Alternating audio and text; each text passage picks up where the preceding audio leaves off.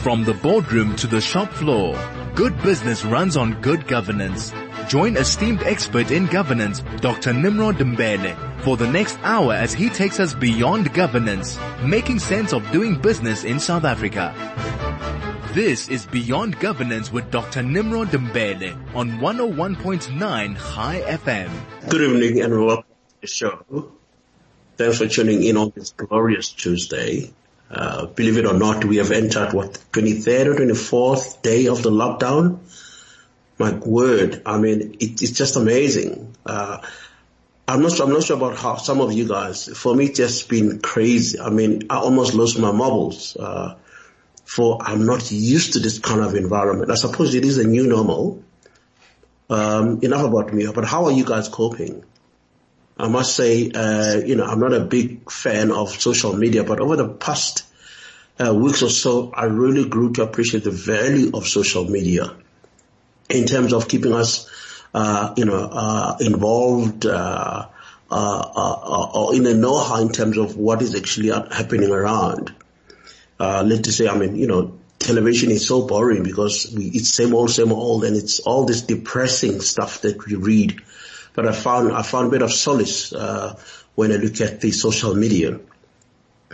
On a positive note, we know that the president will be addressing us tonight. We might breathe a sigh of relief as the leash around our neck is likely to be loosened. Well, perhaps maybe I'm just being optimistic, but we do need an element of optimism, throughout the country, as it were.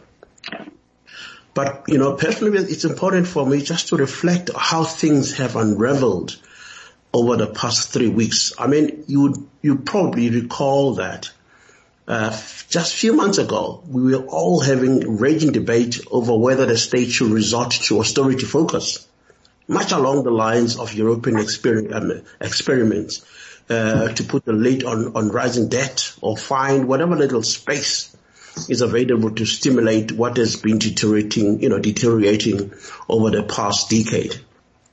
That line of argument, in my view, found resonance amongst top politicians.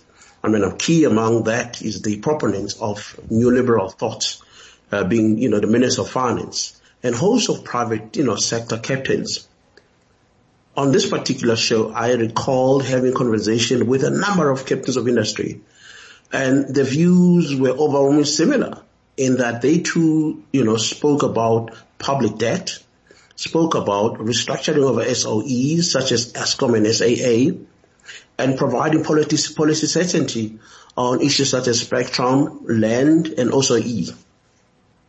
So all these issues, which have been, debated throughout, the past couple of months or so, have suddenly, taken a turn, because of COVID-19. Everything has basically changed.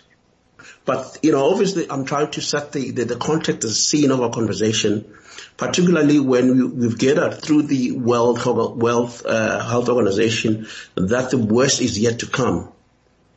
If the worst is yet to come, why most countries are contemplating to loosen up the lockdown measures. South Africa, for an example, is one of those countries that is likely to consider loosening up, lockdown measures.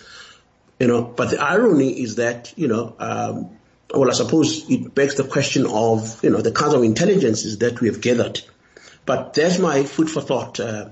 Do weigh in our conversation tonight. Our SMS line is 34519. Our Telegram is 061-895-1095. My email is nimrod@high.co.za. And I believe, as we're broadcasting, off-site, my colleagues on the studio who are men in this fort, I must really say, you guys really make a world of difference. On the world of difference, I also need to, zoom in on our heroes. I think it's important that we pay homage to our policemen and women, our army, the health workers who are holding the fort, risking their own lives, in an attempt to curb the coronavirus. I mean, it's very important that we all do our bit in as far as trying to, observe those kinds of protocols that we got from the president. On our menu tonight, as we proceed swiftly, we're going to have a conversation with Paulo Caldeira, who is the MD of Eduvort, to give us a sense of what is prevailing in the economy. Given the sense that COVID-19 has literally changed the landscape in terms of ITC is concerned, particularly in the education space. So Paulo will give us a sense of that. Our second, part of the conversation as we proceed, we look at mitigating strategies that are being punted post lockdown on period, because we know that we obviously have to be constructive in our thought process. We have to plan ahead. Yes, COVID-19 is now past. We obviously need to say, how do we take the economy forward? Like I said earlier, we are joined online by Paulo Caldeira, who is the managing director at educational technology company called Eduvort South Africa, based in Durban. Paulo is an engineer by training and has worked in corporate ITC space. Let me take this opportunity to welcome Paulo. Paulo, good evening and welcome to the show. Good evening, Dr. Mbele. Thank you, and good evening to your listeners. Thank you very much. We also be joined online by Justice Ndaba, who's executive at the Northern Checkers Group. Ndaba, good evening and welcome. Sure, Doc. How are you doing? And I'm great, man. To your listeners. Thank you very much. We also joined by Unathi Mtonenzi, ethics specialist, who's on the line as well. Unathi, good evening and welcome as well. Good evening, Doctor, and good evening to Mr. Ndaba and to Paulo and your listeners. Thank you very much. Thank you very much, folks. How beautiful the line is today, my goodness. 2 weeks ago, Paulo, I was tearing I was splitting the bit that is left in my hair, but God is great. Look at the beauty of the line today. But anyway, moving forward, Paulo. Yes, I suppose the $1 million question is the state of readiness for government, teachers, parents, and learners who are used to face-to-face kind of engagement. We know for the fact that over the past month or so and beyond, online has become a norm or a new norm. But from a change management point of view, how ready? What is the state of readiness? Are we seeing more and more people receptive to online kind of services from where you're sitting? Yes, Doc, absolutely. I think it's become the new norm, but at the same time it's had a lot of challenges in the sense that these systems had not been tested, tried. They hadn't been trialed enough. There's also the challenge of some educators not being tech savvy. A lot of our kids are very tech savvy, as you know. Despite being an engineer, I go to my daughter to solve problems with my phone because she's the clever one. But fundamentally what's happened is that the use of e-learning technology, specifically online e-learning technology, has essentially been forced on us. And that's also created another divide because some people have internet at home or have access to data. Data costs money, and some people do not. So we're in a bit of a quandary right now. And my personal opinion is we should have been readier. We should have moved on this. We should have been a lot further down the road in terms of enabling the e-learning revolution, which is part of the fourth industrial revolution, essentially. We should have been a lot further down the line than we are now. I couldn't agree with you more. I think what you hit it on the nail that we should obviously be, we should have been more ready. But I suppose circumstances such as these forces us to be ready. But here's the question issue that you raised. It's about equity. Don't you think the online provisioning would hamper, or would place a wedge on equity, because we know that majority of people don't have access to resources, data being one of them. So for them to access, data online education content online, it's quite problematic. How do we navigate that? Well, here's the thing, Doc. These solutions are available. So I don't want to sit here and promote my company, but one thing we've been working on for the last 4 years, first under the Altec brand, now under the Power Matla brand, we're part of a bigger group called Power Matla, is that offline for South Africa and Africa is the way to go right now, because now you are addressing every little town, village and dorpie everywhere in the country. If you can take a lot of this e-learning offline, and effectively it's not rocket science, it's been done. We've got it. It's just getting, I think, government to listen to solutions that are practical. Everybody's talking fourth industrial revolution. Everybody wants to do coding, robotics, and artificial intelligence. Nobody's looking at the basics. And really, where we find ourselves right now, those basics should have been in place a long time ago. And I'll give you an example. If you are able to provision a rural school, or even an urban school, but if you're able to provision them with a cost-effective computer that can deliver e-learning content, lessons, help material, notes, school books over a wireless network in the school, which is what we're doing, then you've solved the problem in the sense that every learner, well, not every learner, a lot of learners have got devices. Don't need to be the latest, most expensive devices. A 5-6-year-old device, phone, tablet is good enough. A lot of schools in this country have got a computer lab that's been generously sponsored by the Vodacoms, the MTNs, the Telcoms, even Armscor of this world. So if you have computers in the school and or if your learners have access to devices, you can essentially localize the cloud into a school so you don't need this big fat internet pipe to do e-learning, which is where the challenge really lies, in my opinion. But interestingly, do you think, because I've picked up elsewhere that some of the content or some of these large ICT companies are happy to zero rate the content. Have you been exposed to or know of zero rating of content by some of these ICT companies? Absolutely, and the mobile operators, the MTNs and Telcoms and Vodacoms of the world have come to the party and they're doing a fantastic job. What they're doing largely, and even schools are doing it to a large extent, specifically quintile 4 and 5 in private schools, is streaming live lessons to learners in their home. That's assuming those learners have internet access. Now, if you happen to be a quintile 4 or 5 or a private school, there's a good chance you might have internet access in your home. The challenge still lies in the quality of that internet access. As you said earlier, Doc, 2 weeks ago we tried to do this broadcast and we had problems with the internet. Okay? My daughter, who's in matric, a week ago, she missed out on 2 lessons because firstly she had technical problems they were using Zoom, I think it was. She had technical problems with Zoom and couldn't figure it out in time to get to the lesson. The second time, my internet, which is a 40 megabit per second pipe, which is supposed to be very, very good, went haywire.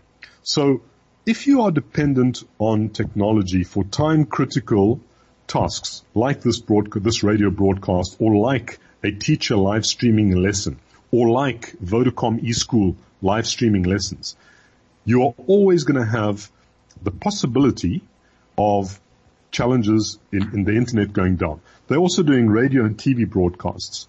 And the challenge with that as well, it's fantastic. I'm not dissing any of this. They're doing a great job. But the challenge is always that some learners will pick it up first time. Some learners require you to repeat it twice. Some learners 3 times.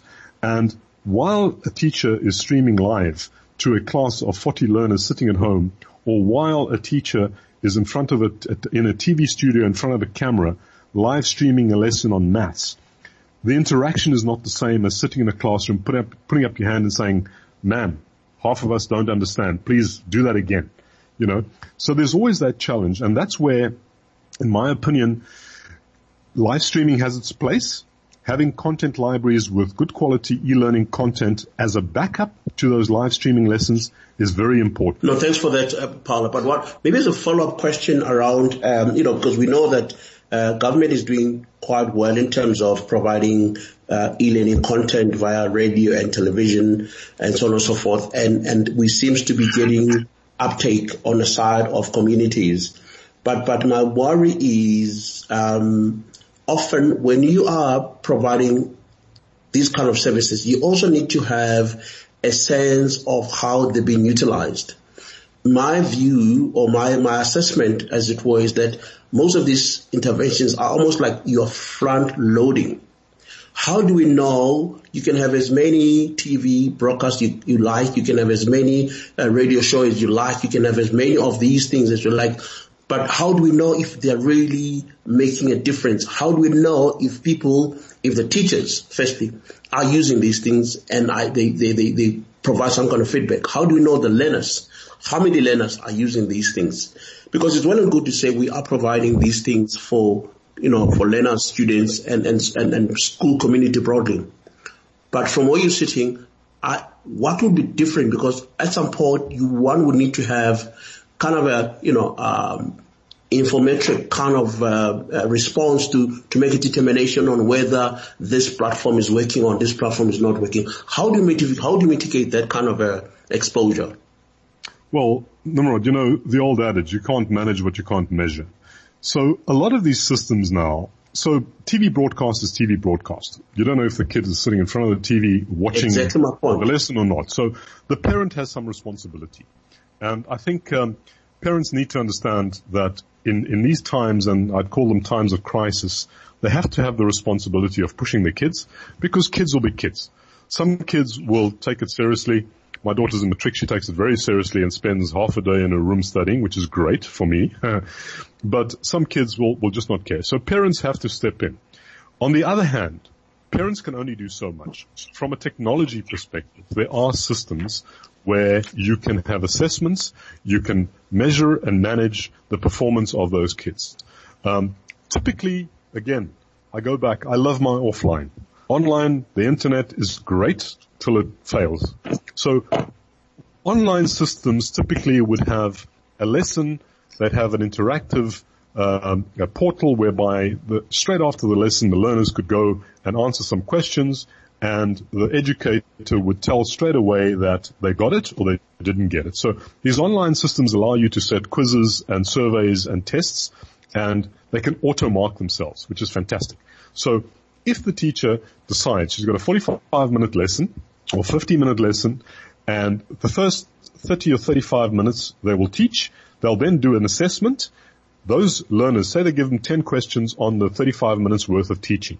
Those learners will each get 5 minutes to answer the questions. Okay? That teacher then, through technology, is able to immediately see on her screen or his screen who got it right, who got it wrong. And importantly, you'll see a trend. If all the learners happen to have got question 8 wrong, okay, I've got to repeat that little section on question 8. Nobody got it, or very few of them got it. So technology can help. Now, why I keep harping on about offline is those kind of interventions become very difficult in an offline scenario, which doesn't rely on a connection to the internet. It relies on a server sitting in a school in a rural setting, okay, with very little access to the internet or no access to the internet. Now, how do you manage that? And that's where some of the systems that we are punting have got the ability to do analytics on the usage. So per learner, you can determine for the 1,500 learners in the school, who has gone and looked at what content, who's gone and looked at what resources, and measure their performance against their use of the technology. Then the headmaster and the teachers can jump in and say, okay, Mr. Ndaba, you have done really well, and we notice coincidentally that you've done a lot of work and you've used a lot of the systems and technology that we've provided to get those results. But Mr. Mbele, your results are terrible, but you haven't been using the system. So we've provided all these resources at great cost, sometimes lesser cost, to you. You're not using them, and now you just complain that the world's against you. So fundamentally, where I'm going with this is technology that we have today. Not necessarily only our own, but certainly technology that I have access to and I've seen other people doing and I've partnered with other companies. We can solve this problem We can solve the problem by scaling education. It's not only on the teacher now. The teachers are doing their job. Some of them are working Saturdays, Sundays to try and get our matrics through. Let technology help them, because it can today, not in 5 years or 10 years' time. No, thanks for that insight, Paulo. I just want to bring Justice and possibly Unati from a change management point of view, because these technologies on their own, they can't drive transformation. Transformation has to be in a context of e-learning. So so there has to be a particular ethos that is being driven at the school level, so that even at community level, so that people know and understand the value of these kind of technologies. What sort of change approaches would you propagate, Justice, in as far as making the school community aware of the value of the e-learning platforms and how they could how they could leverage on such platform for the betterment? Let me make an example. We do know that teachers, most of the teachers, as Paul has correctly pointed out, they are not tech savvy. So I would imagine these kind of provision could be intimidating.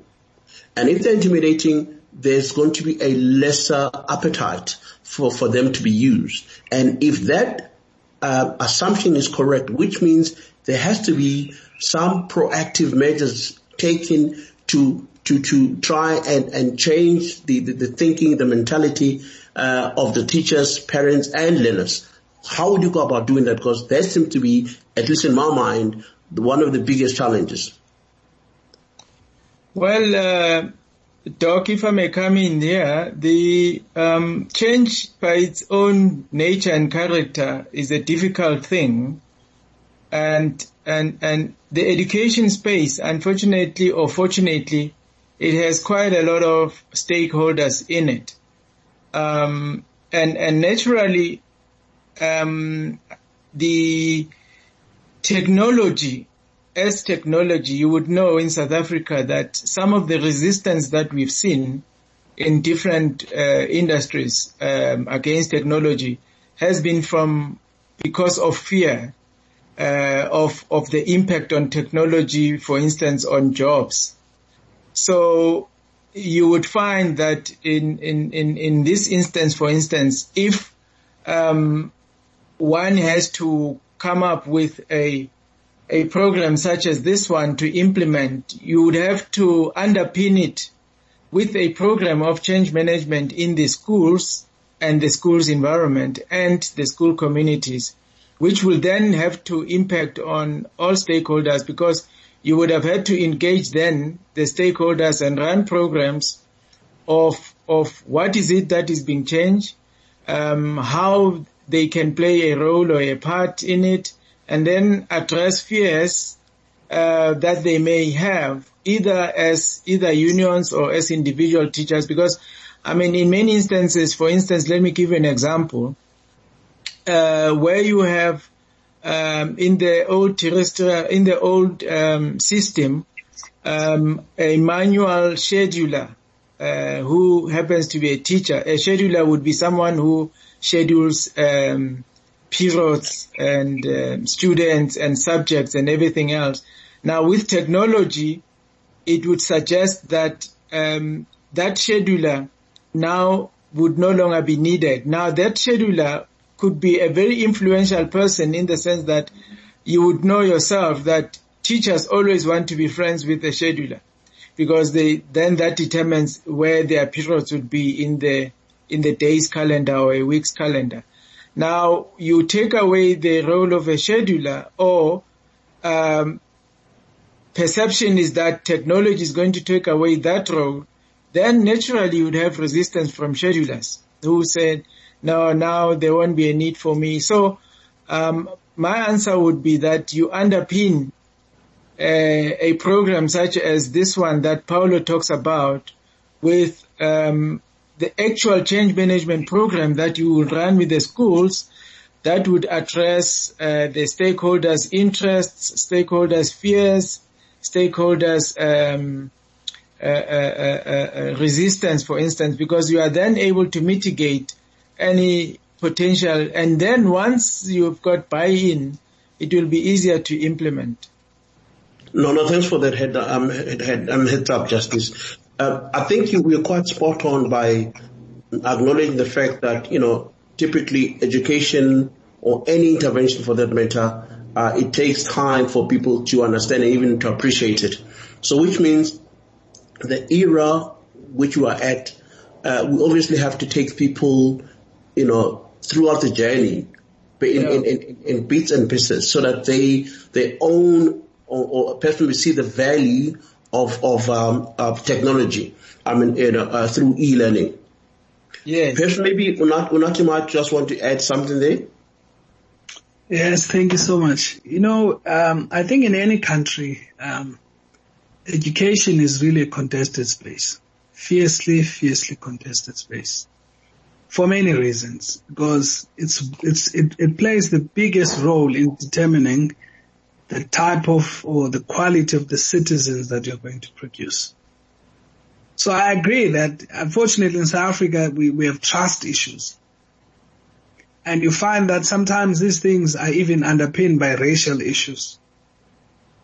So it's not an easy thing to deal with, and I agree that it's important to have that kind of a change management issue. So that would be also my view as a personal view is technology should only be a catalyst to something. It shouldn't really be something that seeks to take away relationships between human beings, because at the end of the day, as human beings, the one thing that we should treasure the most is the relationships between each other. So sometimes I think technology sort of intrudes into that space where it becomes less easier to relate. I mean, I know people say they like social media, and you also like social media. But, I mean, what are the unintended consequences for genuine, authentic relationships between people? So I think it's the same thing. I mean, some of us, if I look into my own personal life, one of the best things I've treasured the most is personal relationships I've been able to have with the people that lectured me for many years. And those relationships, I've preserved them for many years. Some of the people, I can still call them today, when the last time he taught me or she taught me something was 30 years ago. So I think that there's a trust issue. I agree on the fear issue, but also it's a trust issue. And that's a challenge in this country that we need to deal with. I would even say that it's important to heal as a country. We are so wounded that even the things that are supposed are there in our best interest, we treat them with suspicion. So I think it's something we need to deal with. Thank you. Thanks so much. I think what I'm picking up from your last point is a trust deficit. Let's now use the issue of trust deficit in a context of, online or e-line kinds of services that Paul is talking about. So for us to have trust in these kinds of platforms, firstly, let's assume I am a company that is investing in education. What's value for me? Because over and above just, giving out money for obviously good reasons, but I need to have confidence that the money or the resources that are found in a particular schools are generating, the returns that are needed in terms of quality of education. So there lies in a challenge from me and any other donor organization or partner in education space, because ultimately we need to say, these services or these platforms that are being provided from analytics point of view, Paul, from analytics point of view, do I have the confidence that indeed, so many people are using these things to a point that Unati has spoken about in terms of equalizing, because, education has the potential to equalize, but from a business point of view, if there's no surety or assurance or confidence that you're not just providing, it becomes problematic. That is why I really appreciate the analytic side of things, Paulo. Yes. So I hear you and I agree with you. You know, a company wants to know that they've donated a computer lab to a school and they're getting results. The challenge is always that those results come in a year, in 2 years, and you see that school go from a 30% pass rate to a 50% pass rate to an 80% pass rate. And sometimes that's too long for some companies. Obviously, if you have analytics today, and some of our customers that we've deployed at want to see the stats every week, the usage stats. And when the usage stats go down, they call their people and say, why aren't the learners using the content? And sometimes it's we have a center in Diepsloot, for example. They have internet challenges or they have electricity challenges because we don't need an online system. We've got an offline system there. They have electricity challenges. Okay, so that's a good reason. In some centers, in some schools, it's really that the teachers have kind of tried it. The learners want to use it, but the teachers are stuck in the old way and they don't want change management. And it's exactly what Justice and Unati are saying. They're afraid of change. Now, to get this right, you have to do change very, very slowly. You can't go from one side of the spectrum to the other overnight. And to be honest, if you look at e-learning content providers, a lot of people create content and they say, this is the way to teach maths. You know what? If you're a teacher who's been teaching maths for 20 or 30 years, and you feel that the way you teach maths is pretty good and your results are reasonable, and all of a sudden some e-learning gadget comes along and says to you, no, you don't teach maths like that, you teach maths like this. It becomes a bit of a challenge for that educator to embrace change management. So it has to be done very gradually. And gradually means give them resources to improve their lessons and help them and save them time, which is what we're trying to achieve here. And slowly, they'll embrace the technology.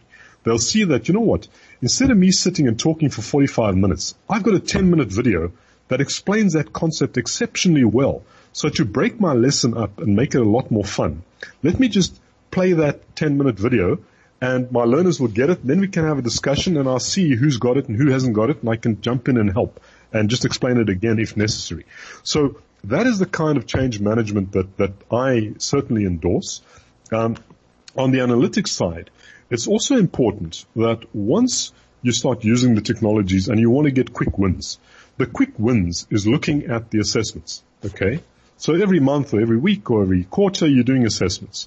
So if you take a learner from a 30 percentile in maths and now from the analytics you can determine that learner has spent a lot of time accessing that content, reviewing it, revising it, catching up on stuff that they might have missed because they were sick or they weren't at school or they had some unforeseen circumstance, then you can say, hey, old Unati is now gone from 30% to 50%, and, you know, there's the time he's spending on the system. It doesn't mean that it's only because Unati is now using e-learning. It's a combination of what the teacher's doing, putting in the effort, and it's a combination of what Unati's doing, putting in the effort himself. What it does do is now it gives Unati the power to change his life. Because if you happen to be one of the unfortunates that has a teacher who doesn't care, and there are some out there, I'm not going to say there aren't, or a teacher's overloaded, overworked, 50 learners in the classroom, has to get through a curriculum, at least Unati, as an individual, can now spend the time because he's got resources. You know, when we were young, Nimrod, if we were fortunate, we had access to a library, a book library. So if you didn't understand something, you went to the local library, took out a book, and, you know, it was free or you paid for it, and you went home and studied it. Now, everything's gone electronic. You've got an electronic library, which makes it a lot easier to get access to that help that you need. I couldn't agree with more. If you've just joined us, I'm having a very interesting conversation with Paulo Caldeira, Justice Ndaba and Unati Mtshisi. I do welcome your thoughts via our SMS line, which is 34519. The Telegram is 061-895-1095. And of course, I will take your emails. My email is nimrod@khai.co.za. Paulo, you just mentioned something that was quite critical for me. It's the assessment capabilities of some of these online or e-learning platforms. But if it is as clear to me, why is it that government is not being, receptive or rolling out these kinds of technologies? Because it's not rocket science that the impact is likely to be exponential. Absolutely. And for a long time I've been saying that I don't have all the answers. You don't have all the answers. The e-learning company next door doesn't have all the answers. I'm saying between us, we have a value proposition. And really, for 2 years now, whoever I can get to listen to me, I've been saying, guys, get us around a table. Let us debate how we can solve the problems. The professionals, in conjunction with Department of Basic Education professionals and provincial department professionals, look at the value propositions and create a roadmap into the future. Because if anybody says to you, I've got the answer and my e-learning system is the best, you know what, they're talking nonsense. It might be the best for a particular school, a particular headmaster or group of teachers that loves a particular program. It's not the best for everybody. And I'm saying we've all got some value to add. And really, if we take all our intellectual property and our combined brain power and our combined experience, and everyone adds a little bit to that pot, you'll get the perfect stew. You know, this is a case of it's not a case of too many cooks will spoil the broth. It's a case of government's got their experts, but don't just stick to one or two solutions and say, we're rolling out this, we're rolling out that. I mean, I'll give you a classic example. A lot of schools, a lot of mobile services providers have provided computer labs to schools at great cost. Typically, those labs have 40 computers, probably at a cost of 5 or 6 or 7,000 rand each. You know, if they had to spend a little bit more, and I'm not saying a lot, I'm saying if you're spending 200,000 or 300,000 rand on a school, you look at these e-learning systems, probably for 50,000 rand, you could put an e-learning system into a school. All of a sudden, those 40 computers become useful because I am actually tired of going around the country to poor rural areas and looking at these very nice computer labs, very shiny computers, and they do nothing. They've got Microsoft products on there, Windows, Word, Excel, but no internet connectivity. And I'm not disrespecting Microsoft products, but there's only so much time you can keep a learner engaged playing with Windows, Word, and Excel and PowerPoint. You know, sooner or later, either you give that computer connectivity so the kids can surf the net and find things for themselves, or you create a walled garden surfing platform whereby the kids can get access to things that will teach them. Okay? Providing internet access to every school in this country is going to take a lot of time. It's a challenge. They're trying. It ain't going to happen anytime soon. So fundamentally, you have to, what I call, decloudify the cloud. Cloud's wonderful till you don't have it.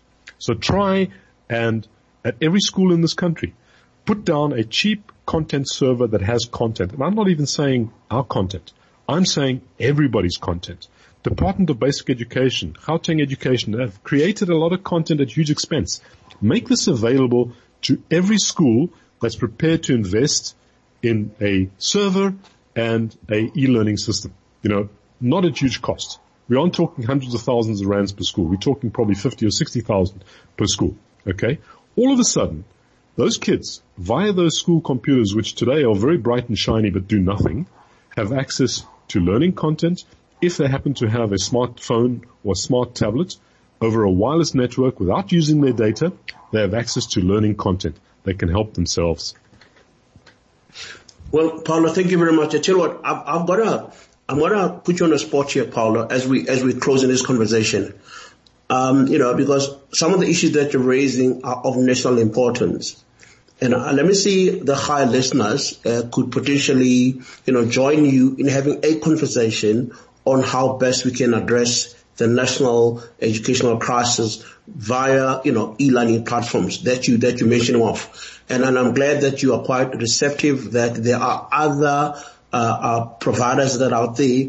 If all the providers could sit under the roof, you could possibly make a difference by way of changing at least, policy position of government, so that government understands and appreciates where you're coming from, and perhaps maybe, buy into some of the products that the market is providing. Would you be keen to come and have a conversation with us on those issues? Oh, absolutely. I'm always keen to engage because, I have an opinion. Doesn't mean I'm always right. It means I have an opinion, and some of the points I've made must have some validity, or I would have been shot down a long time ago. And I'd love to hear other people's opinions, and if they differ with mine, that's fantastic. But, together we actually have a better product than trying to figure it out alone. So fundamentally, an engagement like that is always welcome. Thank you very much. Well, I think we're going to have to, park this issue unless Justice Ndaba and Unathi have a different view. No, I'm good. Thank you. Okay. I like it when things move that beautifully. We're now just going to quickly go into our second phase of our conversation. As I've pointed out that, the second bit of our conversation is really about how do we constructively find solutions beyond the COVID-19. We know that, the president is going to be making an announcement tonight, and hopefully part of the package is going to be, trying to loosen up the leash. But from where you're sitting and based on your understanding of how the country is faring to date, what are your thoughts in relation to what is likely to come out tonight? That's for anybody. Justice. Sorry, what is the question? You want to venture an opinion, Justice? I beg your pardon? Okay. I think I missed you a little bit there, but Unathi, can you take it so I follow that? I think I missed it. Okay. Look, I mean, it depends on how do we see this? Do we see it as an opportunity, or do we see it as a crisis? I suggest that we see it as an opportunity. Some of the things and some of the tough decisions that we needed to take as a country, which ordinarily would have not easily had a backing pre the crisis that is happening, could easily have a backing now. So that we use this as an opportunity to set the country on a completely different trajectory. On a whole lot of issues that have led to a downgrade, and many people that we've not been able to allow to participate in the economy meaningfully. I mean, the issues around decisive action on SOEs, maybe this is an opportunity because some of them are not operating at the moment because some of them are really not essential services. So I from a panoramic view or from an approach perspective, that's what I would want the president to think about as a way of changing the very basic fundamentals on which as a country we sit upon. Because this to me is an opportunity to do that. People are less concerned about the luxury issues. People are really concerned about day-to-day basic values of living. And I think that is an opportunity for any government to set a different path on values and set a different path on principles on which will help us going forward as a country. I mean, we just spoke about education. There's an opportunity there too. Even in the economy, there's an opportunity. I mean, I can't imagine. I'm just trying to imagine on the day that the JSE opens, what's going to happen. I was listening to or reading in a newspaper that the oil price has gone almost to zero. So what are these things saying to us as a country as an opportunity? I mean, as a simple consumer of energy, I mean, if I'm paying 16 rands a liter and today the fuel, the oil is $5 a barrel, I mean, what opportunity does that give us as a country? So for me, I want to look at it completely different. I know people are looking for the president to say what are the immediate mitigating measures, what can be done. I know it's true. And I mean, I agree some companies are not going to make it. And that's the reality of the matter. But be that as it may, what are the opportunities that would set this country on a completely different trajectory of recovery, not only economically, but socially and otherwise? Because the other challenges that we have are social problems. That we have problems of division, problems of a significant component of the nation being wounded from the past, and we're struggling with that. And it has led to some of the problems that we have. I mean, a clear sign is the role that alcohol plays in the destruction and being destructive in this country. I was listening to Mbele the other day saying that as South Africans, we are forced to pay twice for almost everything. We pay as taxpayers for the police to protect us, but at the same time, we must go and pay for a security company to do rounds around our estate so that we are safe. So we pay twice for the same thing. So it's an opportunity to, in my view, to rethink about some of these things. And I think most of us, or as South Africans, and certainly we're not just South Africans, as Africans and the rest of the world, we must just accept that the world has changed. It will not go back to what it was pre this COVID-19. So for me, that's just my approach as a president. I would suggest that he really focuses on the key fundamental things that we can change and set ourselves on a completely different trajectory. Thank you. Yes, thank you very much, Unati, for that input. Justice, your view? What would you do? What are your expectations? How would you do it differently?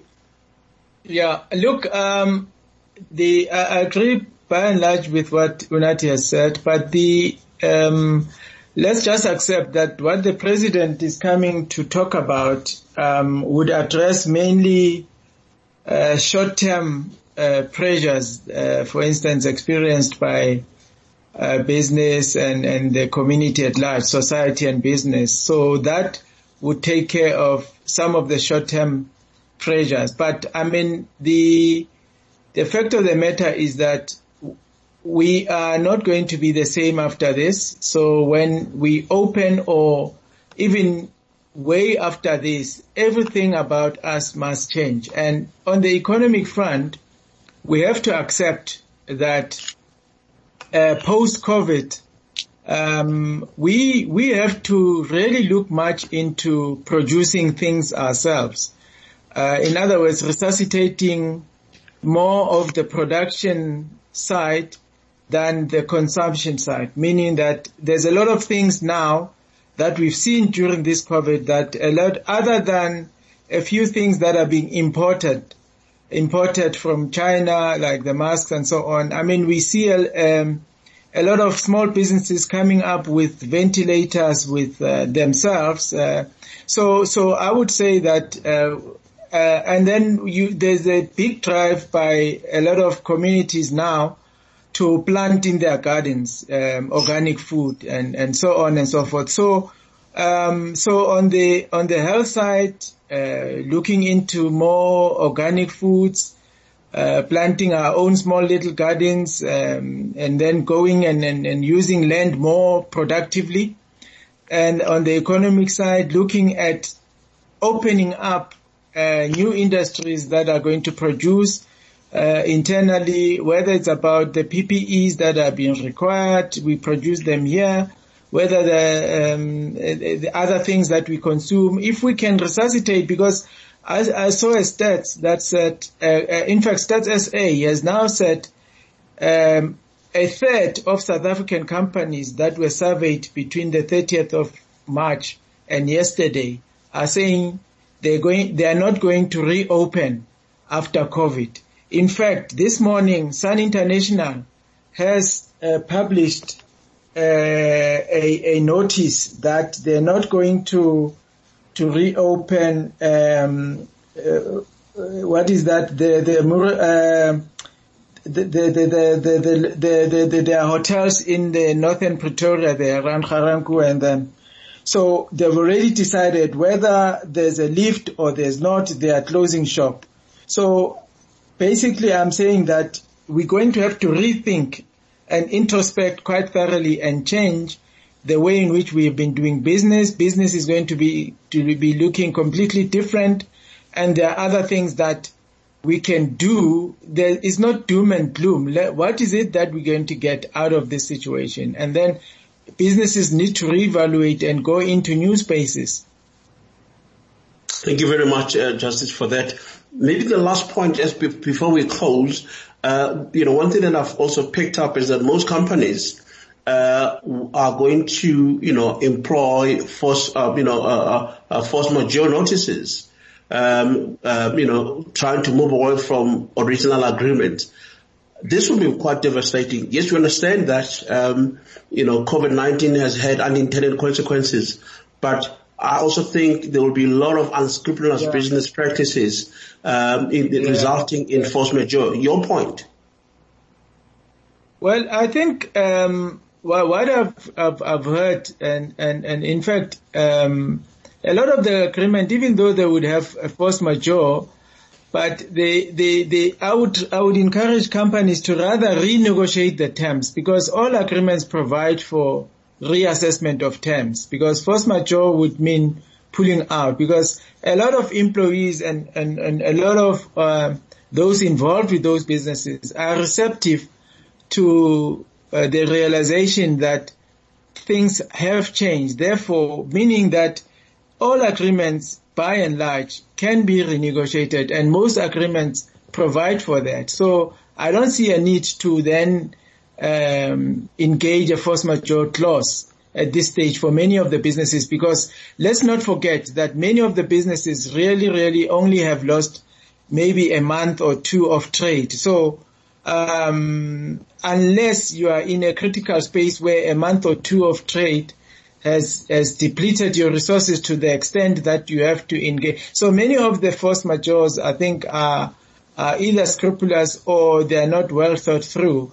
Because we have closed since the 26th of March. It is the 26th in 3 days time. So it's only a month, and then business is going to be affected for a further month or two. So it has really just disturbed 3 months of business or 2 months of business. So force majeure anticipate that trade has been closed off completely. Therefore, we have to pull out. So companies haven't traded for a month. I don't think the resources would be depleted to that extent. Well, the assumption that you make in Justice is that, the governance ethos in most companies is the highest. But we do know that corporate governance, in the country. That's why it's scrupulous. So that's the downside. Paulo, your parting shot as we're closing this conversation. Well, Nimrod, that's exactly your area of expertise, which is corporate governance. I think it's got to start with government. We've had the Moody's downgrade. We're hitting a low. A lot of South Africans are at a low point right now from a business perspective, being locked up for 26 days, et cetera, for the right reasons. But certainly corporate governance, it's a time now for government to stand up, and corporate governance has to kick in. So we don't have money. SOEs are bleeding money. They're talking about shutting down SAA, but certainly I think if government really steps up to the party and just goes with pure corporate governance, they can fix this. There'll be enough money for everybody. Thank you very much, folks. It has been an absolute pleasure having you. That was Paulo Caldeira, who is the MD of, Edgeboard South Africa, Mr. Justice Ndaba, who's an executive at Knowledge Incas, and lastly, Mr. Natim Tunensi, who's an ethics consultant. Gentlemen, thank you very much for your time. It has been an absolute pleasure having you. Thank you so much. Good evening. Thank you, Paulo and Mr. Ndaba. Great discussion. Thank you very much. Thank you very much. There we are. It has been an absolute pleasure. Today, technology decided to be on our side. Thank you very much, DJ's Flow, for coordinating the telecon. And until we meet again, stay safe and be good. Adios.